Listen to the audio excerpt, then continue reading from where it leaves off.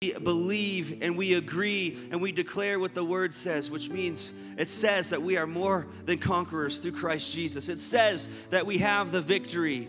Come on, in Jesus' name. Come on, we just need to stir ourselves up just a little bit this morning. Hallelujah. I thank you, Father God. Whatever you're believing for, man, there's miracles that need to take place. Miracles that need to take place, bills that need to be paid, bodies that need to be healed. So I thank you, Father God, that you are in the miracle working business. And all we need to do is believe and declare and stand fast and stand firm. Father, I pray that each and every person in this room would have enduring, lasting faith. In Jesus' name, I speak courageousness and endurance over people's faith right now. People have been standing for months, years, decades. I thank you, Father God, that you strengthen them from the inside out as they wait upon you. You said that those who wait on the Lord, they shall be renewed. Their strength shall be renewed, Father God. So as we sit in your presence this morning, I thank you that times of refreshing are coming in your presence. And in your presence is fullness of joy. And in your presence, we can't be unchanged. So I thank you, Father God, that you are restoring us, renewing us, reviving things within us, Father God, so we can fight the good fight of faith. As Ephesians 6 says, to having done all to stand therefore. I thank you that we have a congregation of people who will stand therefore and see it through, see the promises through, Father God. In Jesus' name, I thank you. I thank you for strength, that we would not grow weary in well-doing, but we would hold fast to what we know is true. In Jesus' mighty name, in Jesus' mighty name, we declare it so. We thank you. We say, so be it. So be it. Amen and amen. In Jesus' name, amen. Glory to God. Well, it's a good day. Hallelujah. Glory to God. Well, before we are seated, I was just talking to my wife about how, usually I kind of say a joke, and I didn't have a joke really lined out for this morning. But my daughter told me one last night, and I thought I'd repeat it to you because I thought it was really funny, especially when it comes from a 2-year-old. But has anybody seen the movie Frozen? It's a kid's movie, but actually it was my favorite movie for about a 2-year period. So that was before I had kids. Anyways, she came up to me and said, Daddy, why don't you ever give Elsa a balloon? So I don't know why. She goes, because if you do, she's just going to let it go. All right. And I'm letting go of winter, man. I'm ready for spring. Spring starts next week, but I'm in the spring attire this morning. I'm believing for warm weather. So if you're believing for warm weather, just greet somebody around you. Say, spring has sprung. And you can be seated.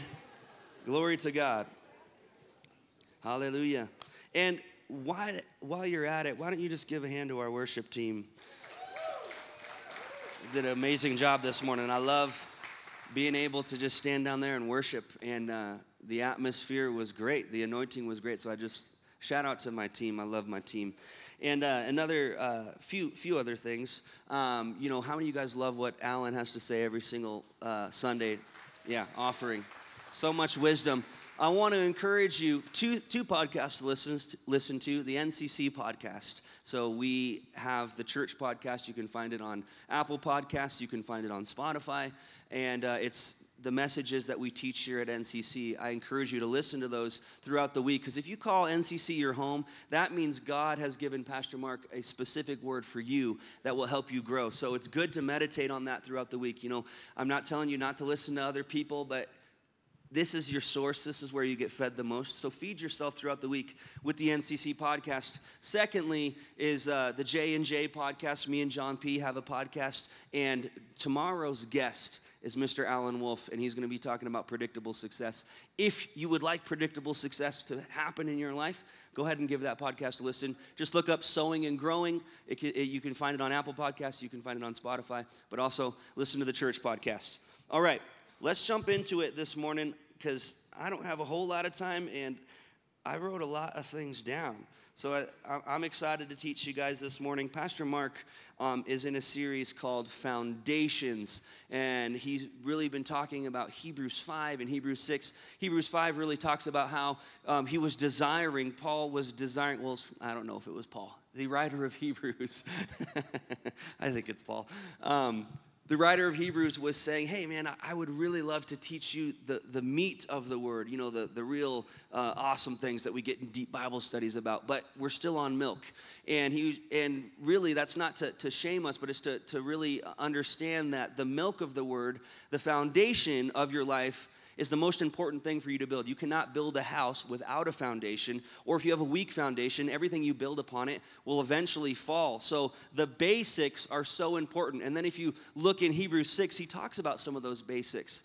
And Pastor Mark started this series with a really great message on repentance. If you read through Hebrews 6, that's one of the foundations of the gospel, is understanding what repentance is. So I encourage you, go back on the NCC podcast and listen to his message on repentance. So things that should be just like ingrained in us, a lot of times I find, even in my own life, that I've fallen away from those things. I desire the deep, deep things. I desire the meat of the word, but I haven't really grasped fully the milk of the word. And so this morning I want to talk about one thing that I believe is extremely foundational to your faith, foundational to being able to build a church. You know, we sing that song, I think we sang it last week, Build Your Church. It says, Jesus, build your church, build it from the ground up. And then it says, we're your church. So we are the body of Christ. And if you want to build upon your life, you're going to need to have a strong foundation. Amen? So what I want to talk about this morning is the idea of church unity, being unified as the body of Christ. Because the Bible says that the world will know us not by signs and wonders, not by praying in tongues, not by any of that stuff. They'll know us by our love for one another being the person sitting next to you. So if we are going to be an accurate representation of Jesus on this earth, we are going to have to learn to be unified. Amen? Unification with Christ, but unification with each other. Amen? So that's what we're going to be talking about this morning. Turn over to Colossians 1:18. I'll see if I can get this done. I'm reading out of the ESV this morning.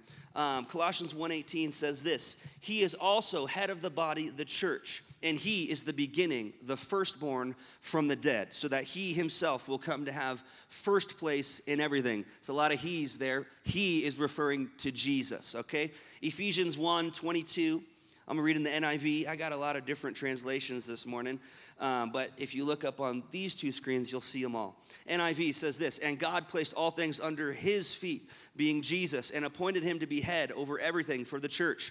Verse 23, which is his body, the fullness of him who fills everything in every way. So I just want to make sure that we're all on the same page here this morning. I think we all can agree that Jesus is in control, that Jesus is the head over his church. Wave your hand at me if you believe that to be true. Jesus is the head over the church. Okay, I'm in the right room. I think I can move forward with this. This is going to be good. He's the head over the church. The church is his body. You and I make up the church, okay? In fact, believers all around the world make up the church of Christ. The body of Christ is made up of believers all throughout the world that declare and profess him as Lord.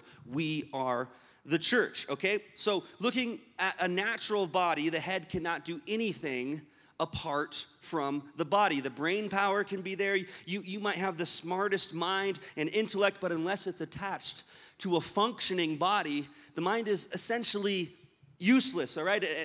And I have a water bottle down there. Can you bring that to me? Thank you. I should have brought it up here because I will get thirsty.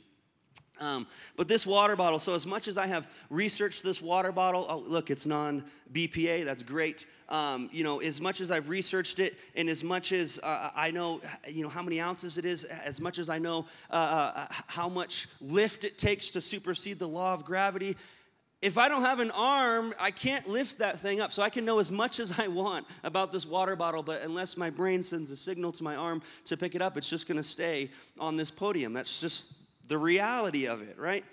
So this applies to the body of Christ. I'm not saying that Jesus is useless or powerless, but he has limited himself in choosing to work with us, which should be an honor. I mean, it's a big responsibility, but thank the Lord. Man, he's using broken vessels to accomplish his will in the earth. So he works with us. God works through people to accomplish his will.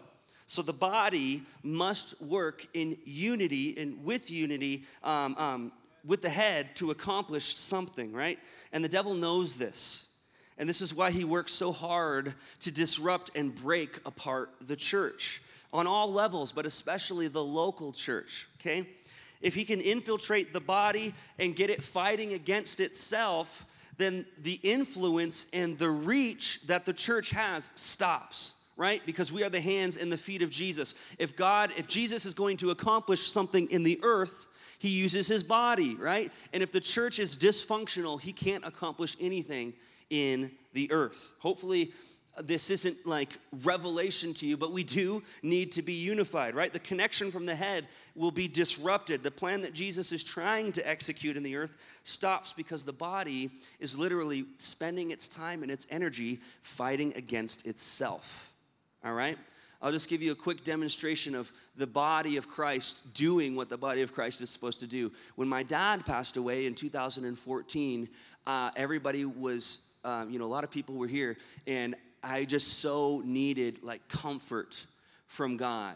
And I would pray for comfort. And that really came in the form of the body, the local church, reaching out to our family. You guys reached out to us. We felt the embrace of Jesus. And I remember it was John P. who told me this. He said, listen, if we are wanting an embrace from Jesus, it comes from his body, right? We all want to be comforted by God so many times. But the reality of this is that comfort from the Lord oftentimes comes through his body, through people around you. So that's why it's so important to be unified, to love one another, so that we can receive that embrace from Jesus.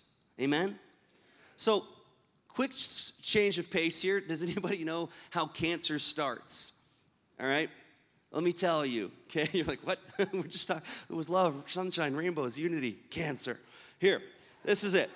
Very basic definition of cancer and how it starts is when a certain cell has a mutation in it, and this mutation tells the cell to divide even when there is no reason to divide. Does that make sense? So it tells it to divide. And listen, cell division is a naturally occurring thing in the body, and it's necessary for growth. So natural, healthy cell division happens, it's how babies mature into adults. It's actually how babies form in the womb. It's how you get to be a certain height and weight. It's cells dividing, but here's the thing. They divide for the overall health of the body.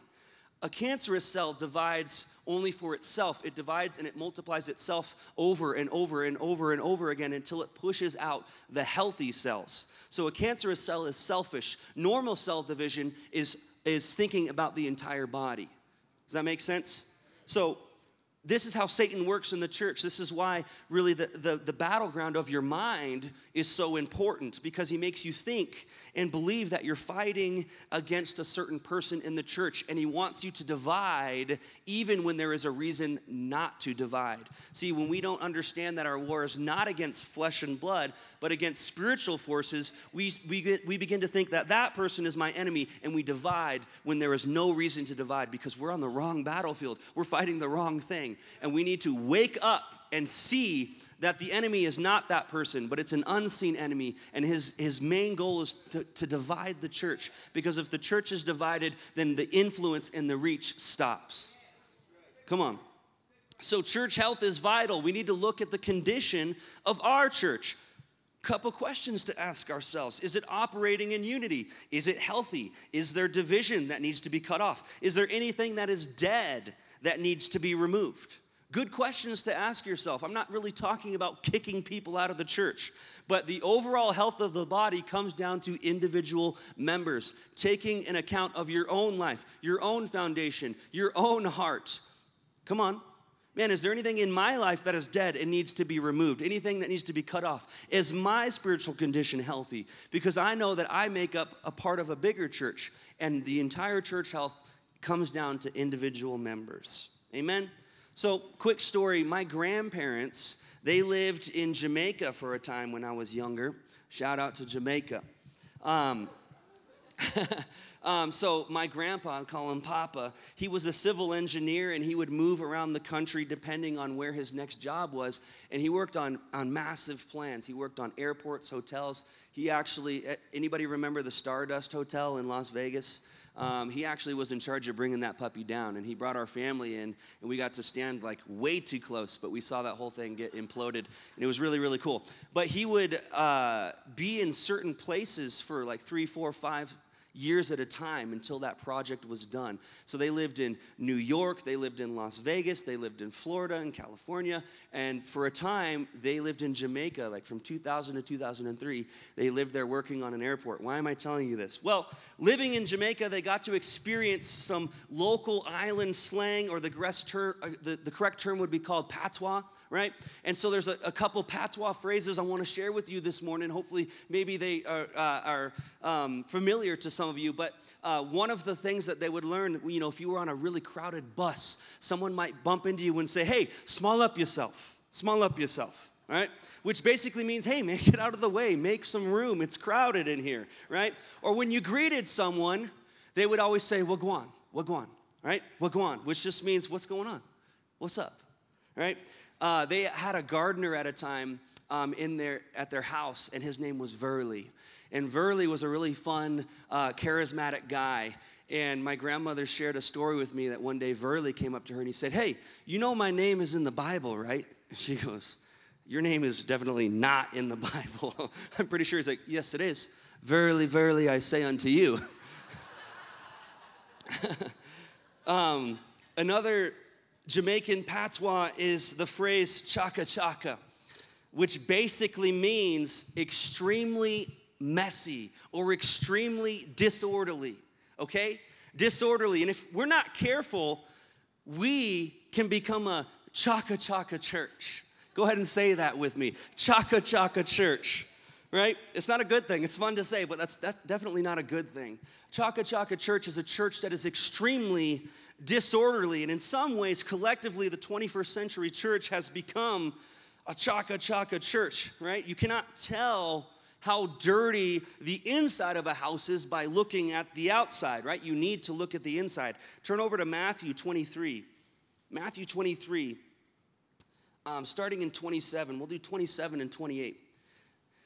It says this, woe to you, this is Jesus, teachers of the law and Pharisees, you hypocrites, you are like whitewashed tombs, which look beautiful on the outside, but on the inside are full of bones of the dead and everything unclean. Verse 28, in the same way, on the outside you appear to people as righteous, but on the inside you are full of hypocrisy and wickedness.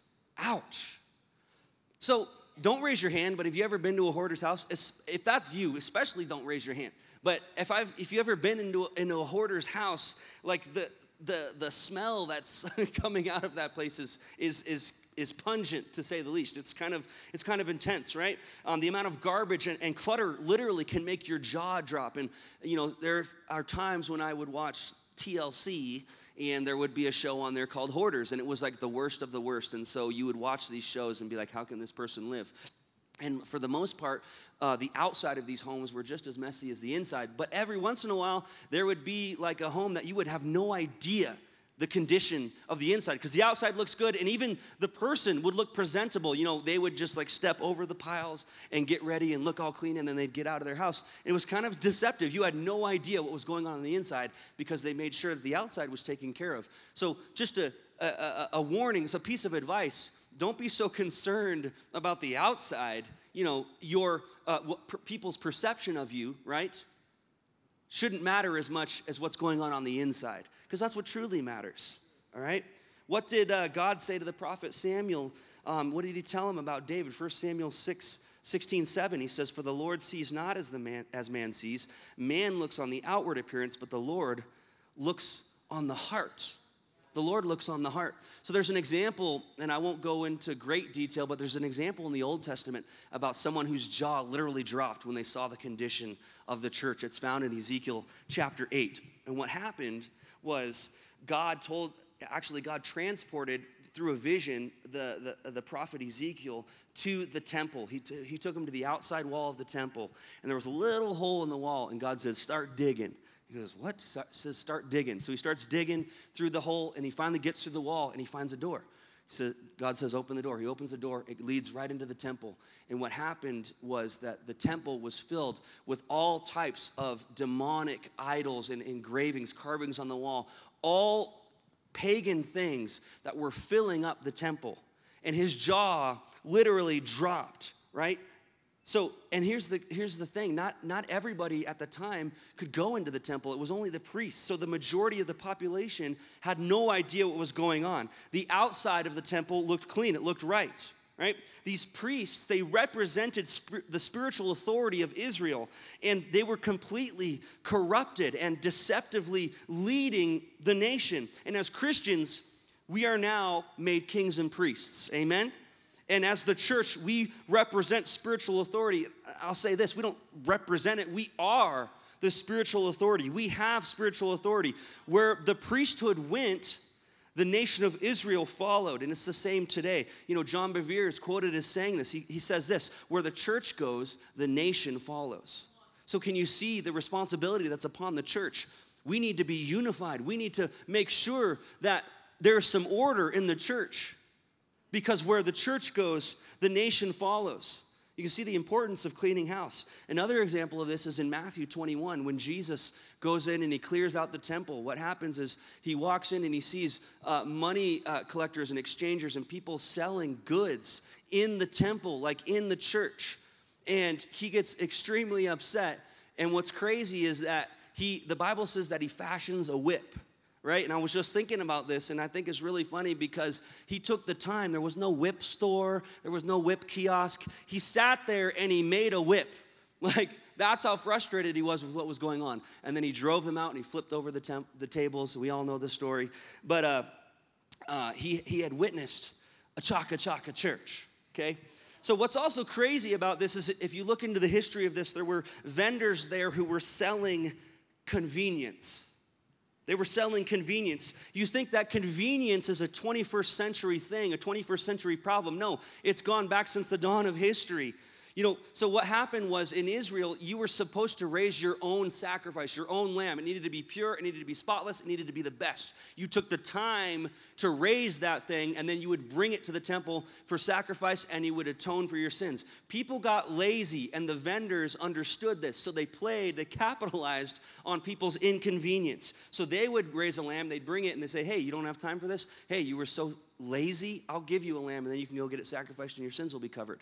They were selling convenience. So write this down. If it's convenient, it is not sacrifice. Okay? If it's convenient, it is not sacrifice. That's for free. We need to clean house, all right? I'm not talking again about kicking people out of the church, but it's about us actively all understanding that we are individual members of the church, and our spiritual condition needs to be healthy. Our church, our temple, does not need to be a chaka-chaka church, right? That's why I love the vision of this church. Every member in their place see the glory of God and possess the land. Every member in their place is much deeper than finding a place to serve twice a month, okay? On a Sunday, it's about understanding that you are a member of the body. It's about finding your place. It's about owning your place and about growing your place and making sure that you stay healthy, right? And a result of that, a result of every member in their place is the second part of the vision. See the glory of God. When every member is in their place, operating and functioning, right? The hands and the feet of Jesus functioning, guess what? The manifested presence of God is revealed. That's what the glory is. That's what the glory is. So when we are operating in unity together, the glory of God is manifested in the church and through the church to the world. Amen? And we ask questions all the time like, why don't we see the glory? Where are the signs and wonders? Where are the miracles? And we're not taking into account the dysfunction and the disunity that happens when deep beneath the surface there's backbiting and backstabbing and gossip and division. And we wonder why we don't see the supernatural taking place. Well, it's time to clean house. James 3:16 in the Amplified says this, for where jealousy and selfish ambition exist, there is disorder, unrest, rebellion, and every evil thing and morally degrading practice, right? A chaka-chaka church, it's just funny to say, doesn't seem like a very hospitable environment for God's glory to manifest now, does it, right? So Moses asked God a really profound question in Exodus 33. He said this, Exodus 33, verse 16. He said this, how will anyone know that you are pleased with me and with your people unless you go with us. What else will distinguish me and your people from all other people on the face of the earth? So here Moses is making it very clear that the very thing that distinguishes God or God's people from the rest of the world is when God himself is present and magnified within the church. Come on. He makes that very clear. When God himself is present and magnified in the hearts of his people and magnified in the hearts of the church. Come on, he says, I don't want to go anywhere unless you go before me. How will people know that we're your people unless you're here with us, right? We got to give him a place to sit. We got to make a hospitable environment for him to come and be and dwell among us, right? That's the very thing that distinguishes us from the rest of the world is his presence. Come on, amen? Again, the head cannot execute its vision without the body. Jesus cannot move throughout the earth without his church. And the devil knows this. And that's why the church is a battleground, okay? So cleaning house really means allowing Jesus to purge our hearts. Turn to Joshua 5:13. There are some things that I'm saying this morning and that I will say that are based out of this book called The Three Battlegrounds by Francis Frangipane. If you never read it, I encourage you to read this. It's a very, very enlightening book, especially the whole section on the church. So Joshua 5:13 says this, and it came to pass when Joshua was by Jericho that he lifted his eyes and looked, and behold, a man stood opposite him with his sword drawn in his hand. And Joshua went to him and said to him, are you for us or are you for our adversaries? So this is directly from this book, The Three Battlegrounds. He says this, Jesus is standing before us with his sword drawn, and it's pointing at our hearts. He wants to release the sword of the Spirit, which is the word of God, through our words and prayers. But before the Lord's sword can come out of your mouth, it must first pass through your heart. It must first pass through your heart. So there are a few tactics that the enemy uses to divide the church. He establishes certain strongholds in our lives to help to divide us. And one of those strongholds would be the stronghold of cold love. You can write that down, the stronghold of cold love.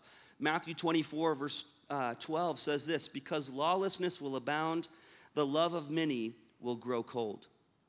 It's talking about love of God, but also love for other people, and specifically love for your neighbor, love for people across the sanctuary from you. Again, the world will know us by our love for one another. And a symptom of cold love is bitterness. Okay, the Bible warns us about the root of bitterness. If you read Hebrews 12:15, it says this, looking carefully lest anyone fall short of the grace of God, lest any root of bitterness springing up cause trouble, and by this many become defiled. Francis Frangipane says this, bitterness is unfulfilled revenge. Bitterness is unfulfilled revenge. You just harbor it in your heart.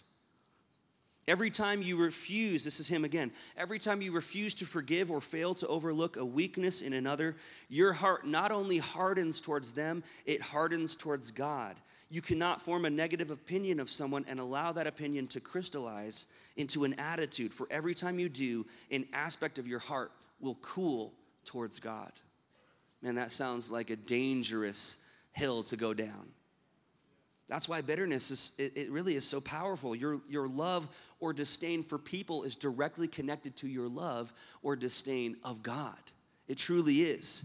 1 John 4:20 says this, whoever claims to love God yet hates a brother or sister is a liar. For whoever does not love their brother and sister whom they have seen cannot love God whom they have not seen. This is one of those hard to deal with scriptures. You're like, man, I'm still really working on that. But it's a very profound observation that John makes. I think that we as believers, we believe that God is generally nicer and easier to deal with and less in your face than our neighbors, right? It's just kind of the reality of it. We don't have to really deal with God's humanity because, well, God is perfect. But we do have to deal with our neighbor's humanity, right? God isn't dumping his grass clippings on your yard, okay? That's your neighbor. God isn't, covering up his BO with English leather. That's your neighbor, right? When you talk to him, that's your neighbor. You don't have to deal with God's humanity. You have to deal with your own humanity, okay? right? God isn't sinning against you. Your neighbor is, right? We're dealing with their humanity. And so this is really the true love test. Can you love the unlovable, right? We paint God in a way that we want to see him, okay? We do that.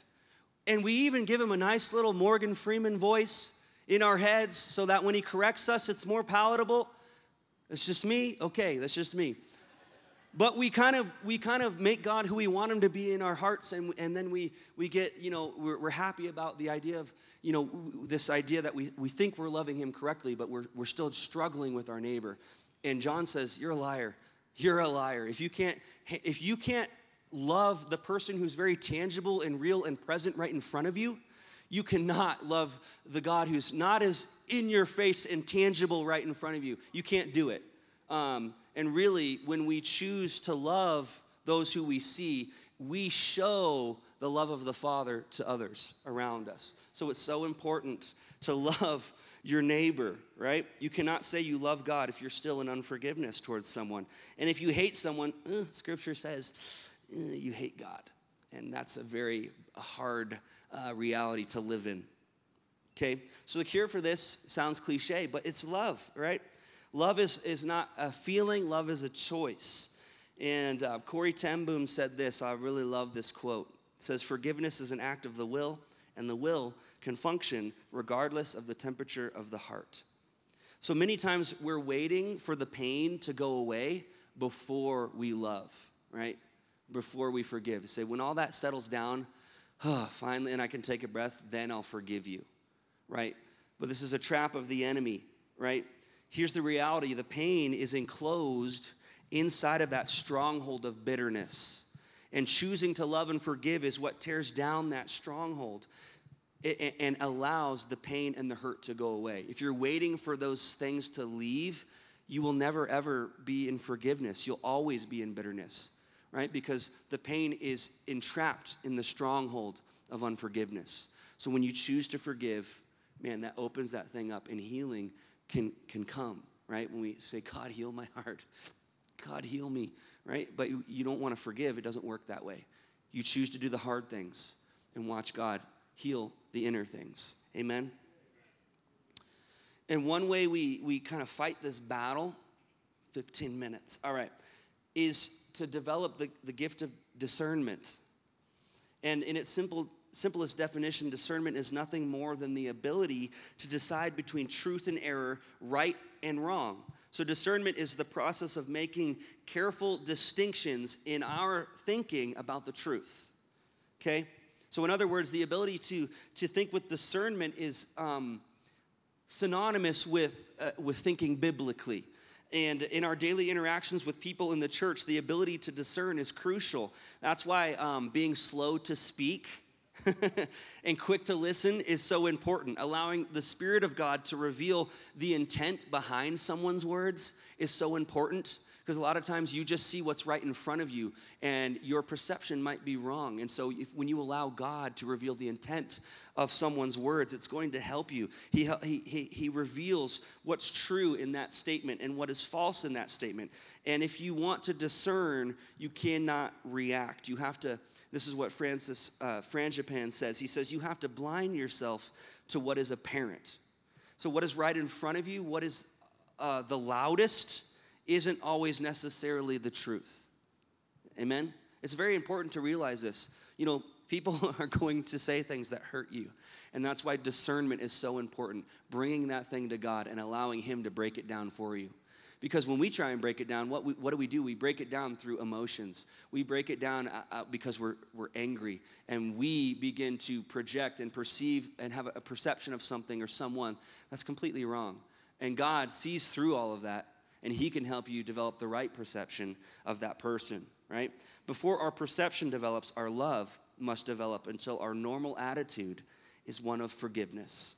And Jesus was a great example of this. Jesus forgave every single person, right? He did. In the same way, we must be prepared to forgive before someone sins against us. Paul said in Philippians 1:9, he said, I pray that your love would abound still more and more in real knowledge and all discernment, right? So discernment comes from a love that's abounding within you.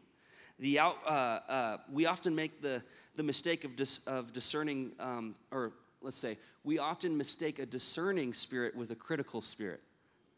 So there's a difference between being discerning and just being critical, okay? A critical spirit is really based out of mistrust, suspicion, and fear, all right? False discernment is looking at the outward appearance of someone and pretending you know the inside, right? So when it comes to the church, when it comes to faults that you find in the church, or you would say a breach in the wall, you as a member of the church, you have two choices to make, okay? You can write these down. Two choices to make when you get upset with someone, when you find fault with something or someone in the church. You've got two decisions to make.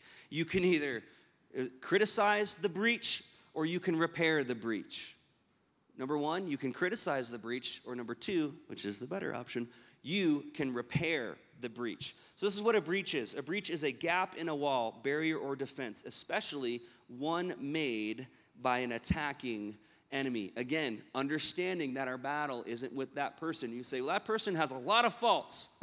Well, a breach in the wall is from an attack of the enemy, okay? You have to understand that. So I love, let me say this. Seeing what's wrong with something is very easy. I don't think we really need any more people like pointing, say, that's wrong. It's pretty evident a lot of times, right? God needs people who aren't just going to point a finger at the hole in the breach in the wall. He needs people to fix and repair the breach. So I love what the Amplified says. It uses that word gap in.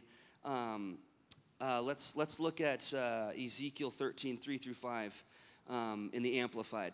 It says this: "Thus says the Lord, woe, judgment is coming to the foolish prophets who are following their own spirit, claiming to have seen things, but have in fact seen nothing. O Israel, your prophets have been like foxes among the ruins. You have not gone up into the gaps or breaches, nor built the wall around the house of Israel, that it might stand in the battle on the day of the Lord," right? So the Amplified uses that word gap. How do I fix a gap? Well, I stand in the gap, okay? How do I fix a gap? I step into it. I step into the breach and I intercede. So you and me, we are called to be intercessors. Intercessors stand in the gap, right? Here's a great definition of the gap that I'm talking about. The gap is the distance between the way things are and the way things should be. Right? The gap is the distance between the way things are and the way things should be. And you, as an intercessor, are responsible for standing in that gap. If I see a gap of unforgiveness happening in the church, I step in and I operate in forgiveness. I pray for the bitterness in people's hearts to change. I don't just say, wow, that person's messed up. No, I stand in the gap. I see a gap of unforgiveness. I stand and I make sure that I continue to forgive each and every day, no matter what type of offense comes, no matter who says what to me, I will choose to forgive. I stand in the gap and I pray in the gap. I intercede that the veil be lifted off of people's eyes, the scales be removed from people's eyes, and people would see the true nature of the enemy, that people would see what's actually going on and choose to operate in forgiveness and choose to love. Stand in the gap. Repair the breach. It's a charge to you, the church, this morning. We are all members of this church, and we do have faults, but I need people. Pastor Mark needs people. God needs people who are going to stand in the gap and repair the breach. Amen? Isaiah 58:12 in the Amplified says this: "And your people will rebuild the ancient ruins. You will raise up and restore the age-old foundations of buildings that have been laid to waste. You will be called repairers of the breach, restorers of streets with dwellings." Amen? Repair the breach. So now I want to go back real quick to ways that we can keep our hearts soft. Remember I said that there was a stronghold that the enemy uses. It's the stronghold of cold love. And here's ways to keep our hearts soft and pure and avoid cold love. It's really to develop a lifestyle of worship. In every season and situation, take time to magnify your Creator. Take time to magnify God. This is another thing out of the book, and it's just beautiful. Turn over to Psalm 84. We'll read 4-7 in the NLT. says this, what joy for those who can live in your house, always singing your praises. Remember that, always singing your praises. Verse 5, what joy for those whose strength comes from the Lord, who have set their minds on a pilgrimage to Jerusalem. When they walk through the valley of weeping, it will become a place of refreshing springs. The autumn rains will clothe it with blessings. They will continue to grow stronger, and each of them will appear before God in Jerusalem. I love that. When they walk through the valley of weeping, it will become a place of refreshing. When you're always singing his praise, worship can transform the negative assaults of the enemy into a testimony of victory, right? The valley of weeping turns into a refreshing. And it's a spring that's covered with blessing. And a result of your worship, you grow stronger.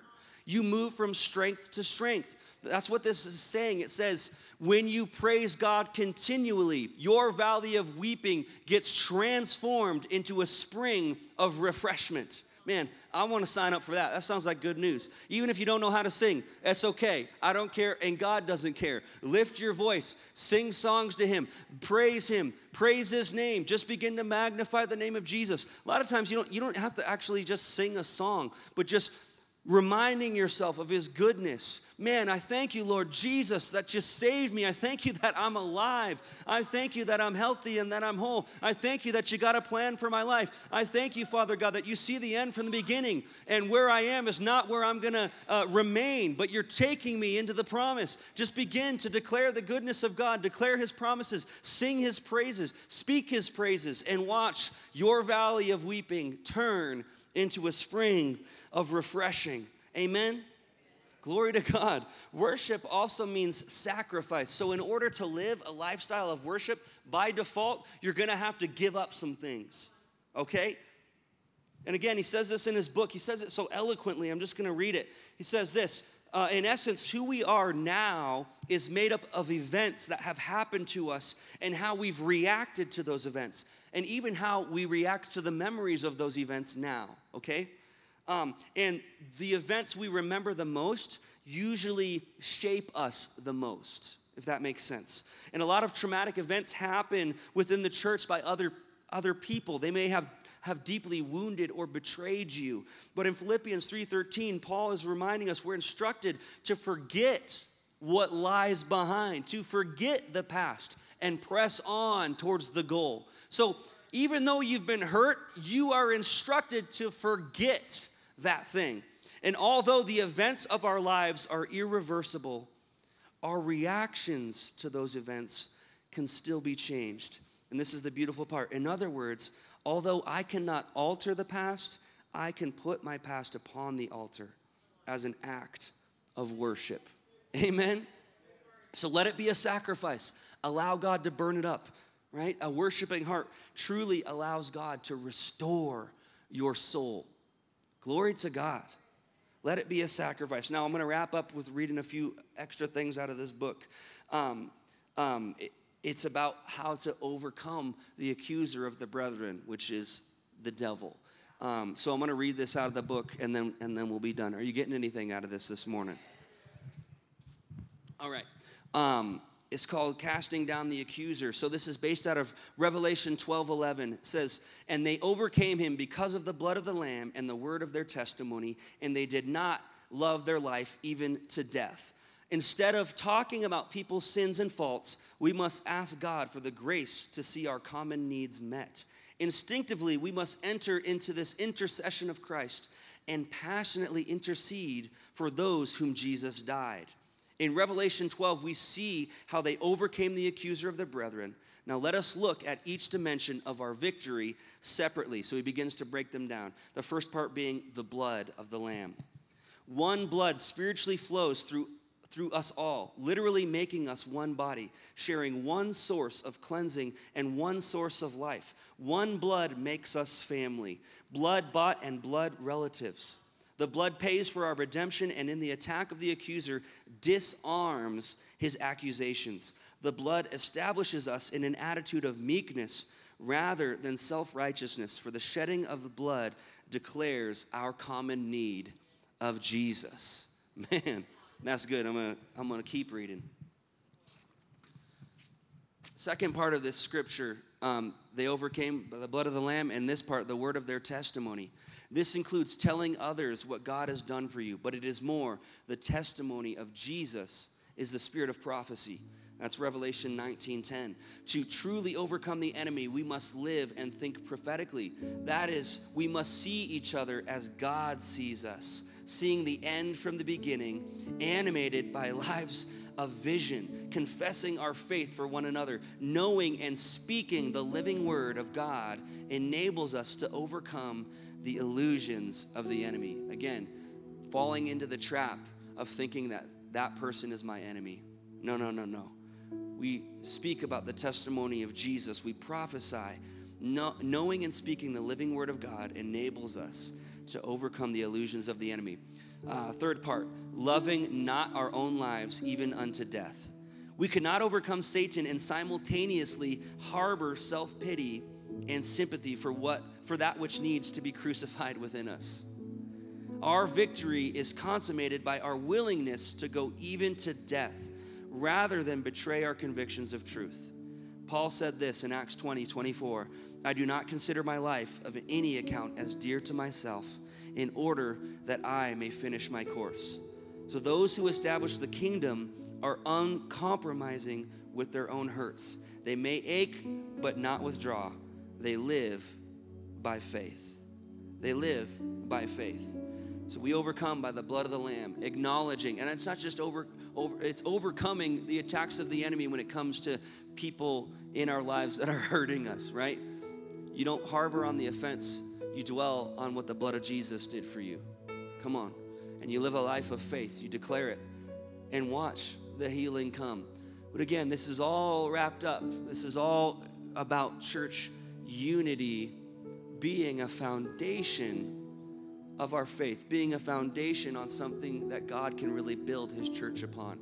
If we are not unified with one another, first off, the world will not see or experience the glory of God, and the church will only get to this level.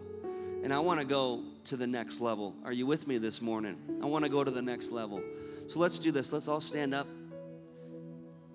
And we're going to close our eyes. And if something that was said this morning, speaks to you, maybe you've been harboring some bitterness and some offense, some dysfunction. They might be in this room. It doesn't necessarily just need to be someone in this room. Someone in your life, a friend, a family member, someone that you've been hurt by, truly hurt by, and you're trying to figure out how to get past the pain. And I'm here this morning to tell you that pain is wrapped up in the stronghold of bitterness. And that stronghold can only be torn down by forgiveness. We must forgive before the pain leaves, right? So if that's you this morning, you don't have to raise hands, but I really I'm just going to pray something. You don't really have to repeat it, but just sit there or stand there and just agree and think of that person in your mind and just settle in your heart this morning that you're finally going to just let that thing go.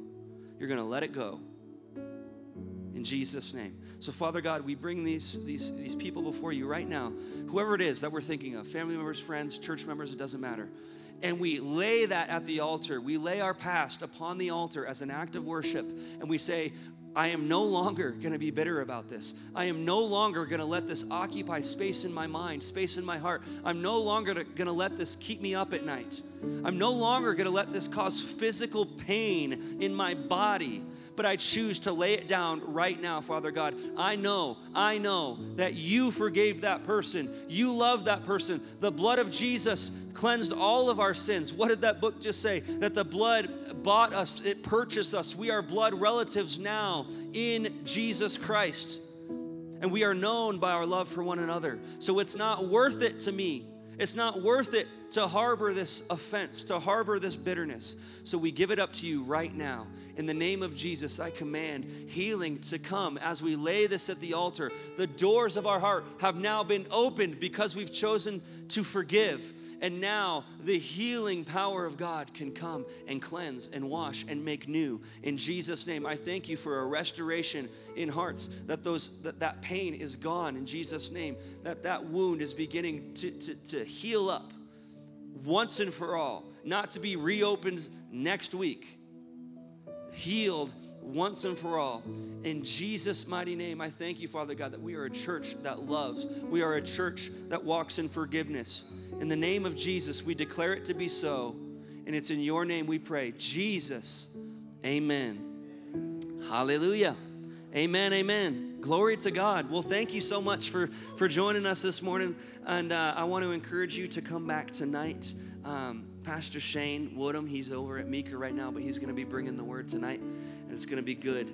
I don't think I have anything else to say. Let's just say this as we go. What God did in Christ Jesus far exceeds any damage done to me by Adam's fall. You can make it a great week. We'll see you tonight.